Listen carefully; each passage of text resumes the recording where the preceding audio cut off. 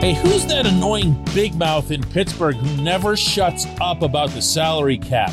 Tell him once and for all, we don't need a salary cap. Good morning to you. Good Tuesday morning. I'm Dejan Kovacevic of DK Pittsburgh Sports. This is Daily Shot of your salary cap free Pittsburgh Pirates. It comes your way bright and early every weekday morning if you're into football and or hockey. I also offered daily shots of Steelers and Penguins where you found this. Pirates 5, Dodgers 1, and that does not begin to tell the tale of the dominance of the team with the, I don't know, what do they have now, $50-60 million payroll against the one that has a payroll 5 times that size, with the Dodgers now approaching $300 million. You know, it happens. And sometimes when it happens, usually when it happens, it's kind of fluky and it's a run here or there, or a really bad pitcher who happens to be taking the mound for the team with a bazillion-dollar payroll. None of that applied here. The Pirates got Jack Suwinski's first big league home run, which, by the way, was a 425-foot blast off the batter's eye in center. And remind me to tell you something about that before I close out this segment. There also was another home run by Michael Perez, his second in as many days. So much for the catching problem, right? Ke'Bryan Hayes with 3 hits. He's now batting .333. Brian Reynolds, Michael Chavis, Yoshi Tsutsugo, Diego Castillo, and Ben Gamel, each with 2 hits. The hit totals for the game were 15-4 in Pittsburgh's favor. This was really a blowout by pretty much any measure, and the fact that it came against a Los Angeles pitcher, Julio Urias, who'd given up a total of 14 hits over his previous 4 starts, that's something in and of itself. But then from the Pittsburgh side, you've got Jose Quintana producing the team's first win for a starting pitcher since the 3rd week of September, as in last year, as well as the first quality start, and it was really quality. 6 innings, no runs, 2 hits, 5 Ks against 4 walks. Outstanding work by Quintana. Here's what Derek Shelton had to say about that. Yeah, I mean, we've deployed them differently, as we've talked about, and Q did a hell of a job. I mean, he pitched really well. He executed all right-handed lineup that is as good a lineup as you'll see in the National League, and he did a really nice job. From there, Anthony Banda comes on 2/3 of a scoreless inning. Will Crowe bounces back from that really weird appearance in Cincinnati where he was forced to pitch to Josh Van Meter as the emergency backup catcher, and it visibly threw him off with an inning and a third of scoreless relief with a strikeout in there. David Bednar comes in and gives up a who cares home run, but he closes it out. And yeah, what was that? And where was it in Cincinnati? And is it really all that driven by Quintana? This portion of Daily Shot of Pirates is brought to you by our friends at North Shore Tavern. That's directly across Federal Street from PNC Park. It's home of Steak on a Stone, an eating experience, underscoring the word experience. The steak is brought to you partially cooked on an 800-degree stone, and you do the rest. It's a ton of fun, it's a great meal, and it's a baseball atmosphere like no other in Pittsburgh. North Shore Tavern, right across Federal Street from PNC Park. As much credit as I'm happy to give to Quintana for his work, I really don't sense that this is the genesis of what happened last night.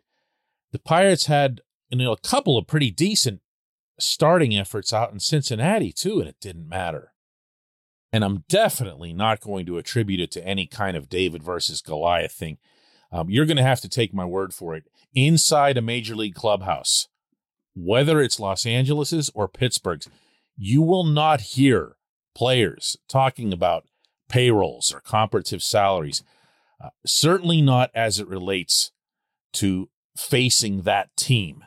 You're going to have the Dodgers express in certain subtle ways being disappointed because they, lost to a team that's in a certain spot in the standings, that's been in a certain spot in the standings for a long time.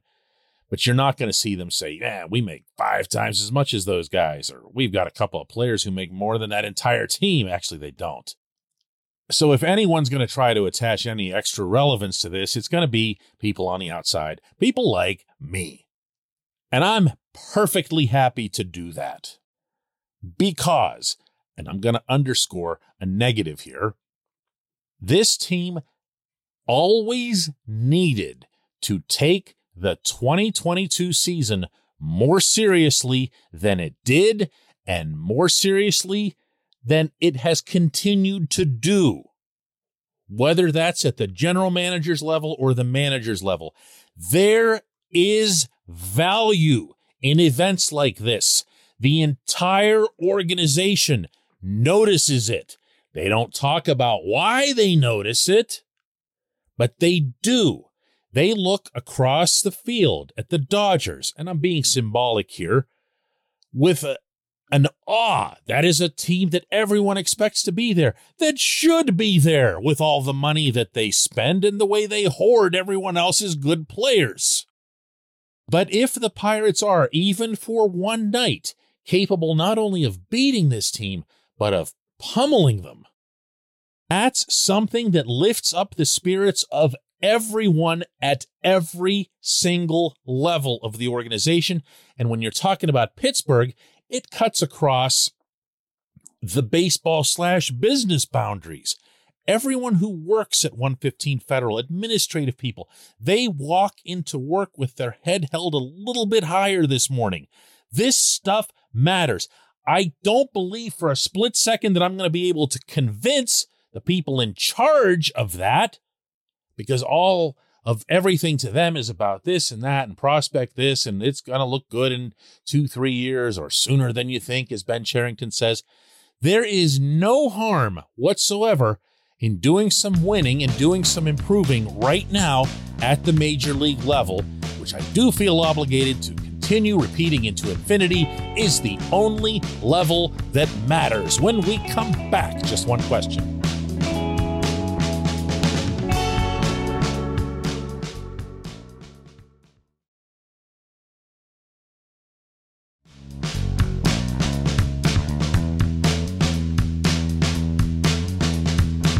Welcome back. Time for J1Q, and today's comes from Matt Cochran, who asks simply, how good of a pickup was Jose Quintana?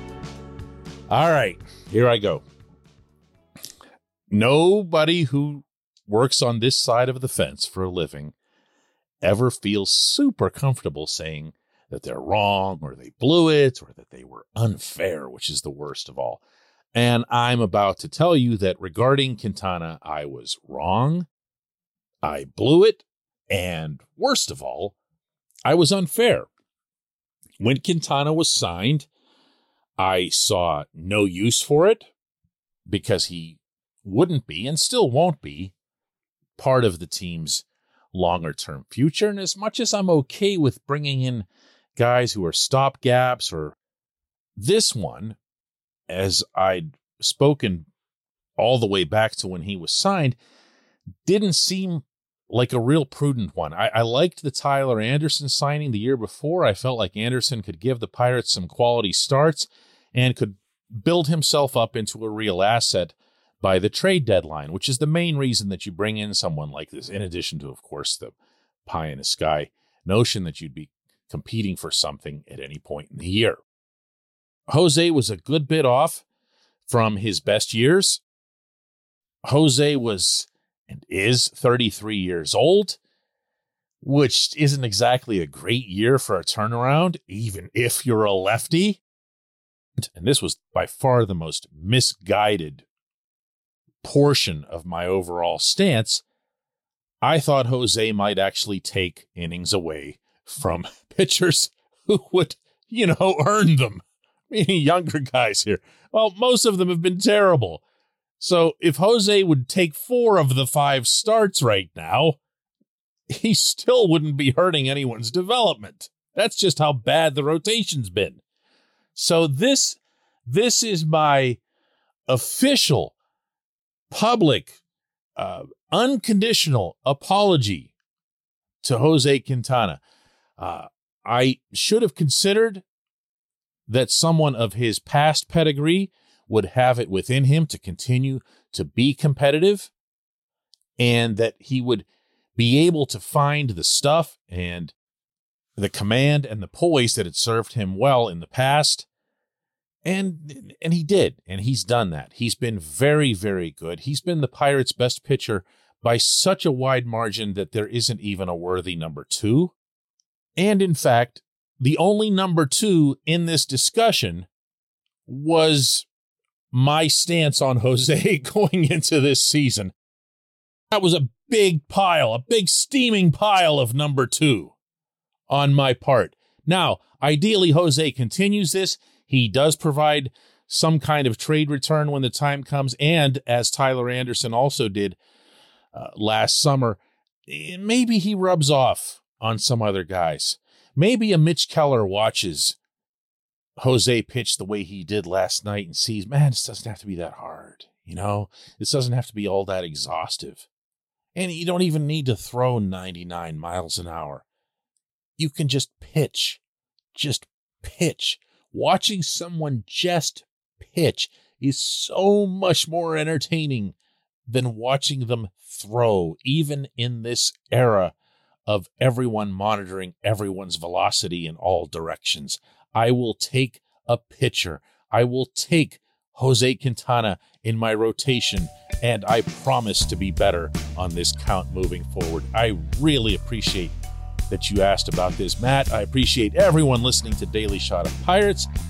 Let's do another one tomorrow, ideally on a very similar subject, right?